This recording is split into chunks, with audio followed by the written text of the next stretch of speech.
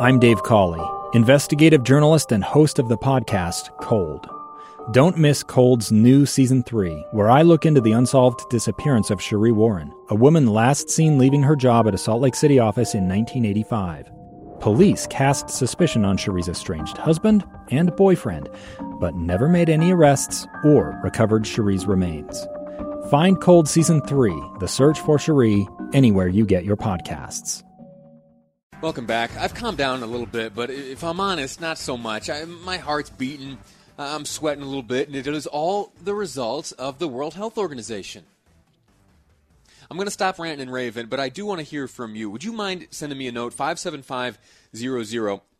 That's the Utah Community Credit Union text line. As you either last night went to bed with this information or woke up this morning to the backpedaling, what was your reaction? Did you look at it the way I did?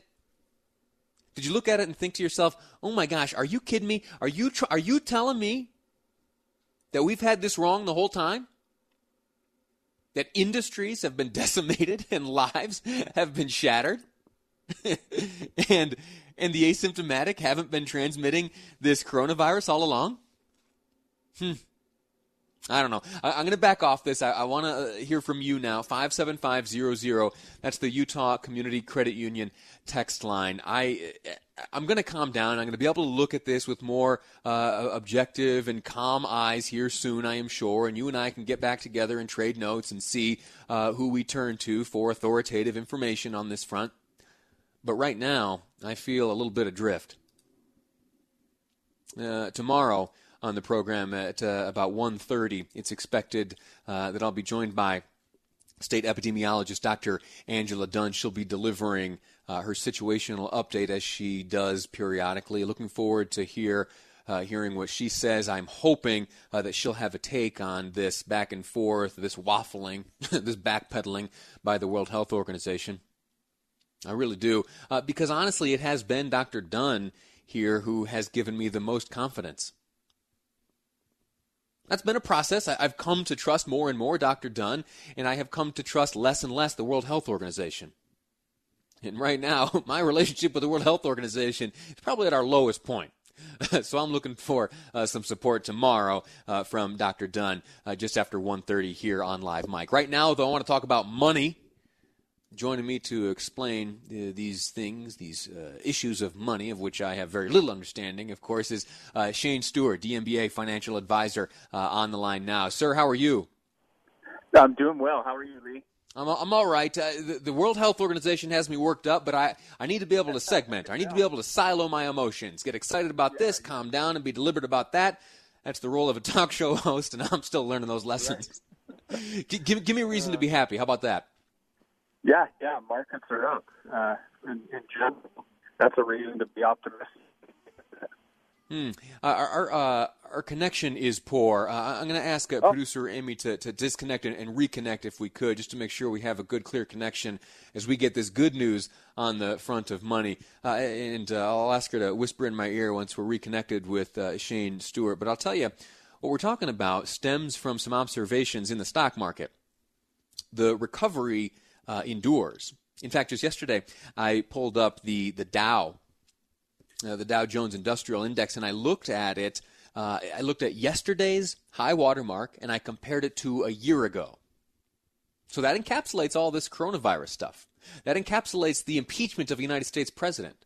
That encapsulates so much. And yesterday, the Dow was up to a higher point. The high water mark of yesterday was higher than at the exact time 1 year ago. And now I'm not a smart guy to analyze all this stuff, but we've got Shane Stewart back on the line to help us understand. He was in the midst of delivering some good news. Shane, you back?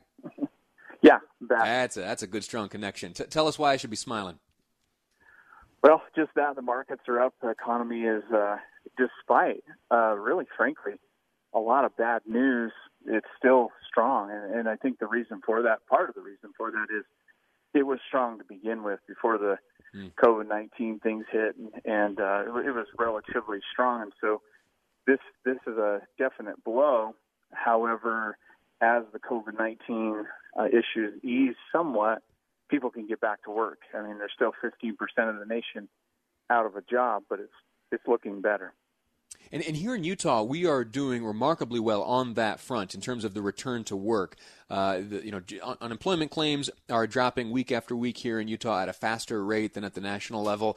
The individuals who have returned to work, and we've been able to demonstrate that is happening at a faster and more productive rate here in the state of Utah than elsewhere in the country. With all of this good news, Shane, are there moves that we should be making? Should I be calling up my financial planner, or should I be making any kind of moves on my own? I think there is. It depends on what you did when things went down.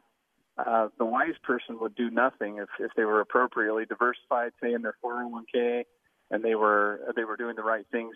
Even when it went down, they should do nothing. However, if you panicked, if you pulled the money out, or if you weren't properly diversified for the time until you need the money, then there's that opportunity to get that right. Get with your advisor, make sure that's right, because even though things are up, it doesn't mean they're permanent. We still have some time to go here in a recession, and it will be volatile. That's the only thing I ever get to guarantee is volatility. Yeah. Well, very good. I admire all this. I'm happy that you've calmed me down, and you have a little bit. World Health Organization got me all worked up. But as someone who did nothing throughout all of this, I'm happy to know that if not accidentally, was a good course of action. Yeah, it really was. Very good. Shane Stewart, certified financial planner with DMBA, my friend and guest, explaining to us all this money stuff. Thank you for your time, sir. Yeah, great to be with you. All righty. And that's an important thing. Patience is a principle which we all ought to develop. And if we haven't already, in the midst of these trying times, maybe we look for ways to increase that patience, because this too shall pass. That, for me at least, has been the theme of the past 3 months. This too shall pass. And it appears, at least if the Dow Jones Industrial, the S&P, NASDAQ, if they are any measure of this too shall pass, I think we are on good footing. So I'm going to continue to follow the advice of Shane Stewart there, and I'm going to continue to do nothing. I'll have the planner look at this and that and see if there's anything that I should do to further diversify and such like that. But it looks like with the already strong foundation of the economy before the pandemic hit, that we are well positioned to weather this. And good news for Utahns. Specifically good news for those in Provo and Salt Lake City. As you remember, just a few weeks ago, it was Forbes magazine that looked at a Moody's study saying that Provo and Salt Lake City, two of the best positioned cities to weather this storm. And as we all know, there's not much what's good for Provo is good for Orem, Springville, Mapleton, Draper. We live very similar lives and approach our lives very similarly. And so if things are going well in Provo, if Provo is well positioned to weather this storm, so too are all the surrounding communities. Same goes for Salt Lake City. And I take great excitement and enthusiasm from that. We're going to take a break. And in a moment when we come back, we are going to look again at the Joe Biden campaign. I introduced you to a potential vice presidential candidate. Well, turns out there's another individual who would like to throw her name in the ring. Atlanta Mayor Keisha Lance Bottoms. We'll look at her biography next on Live Mike. I'm Lee Lonsberry, and this is KSL News Radio.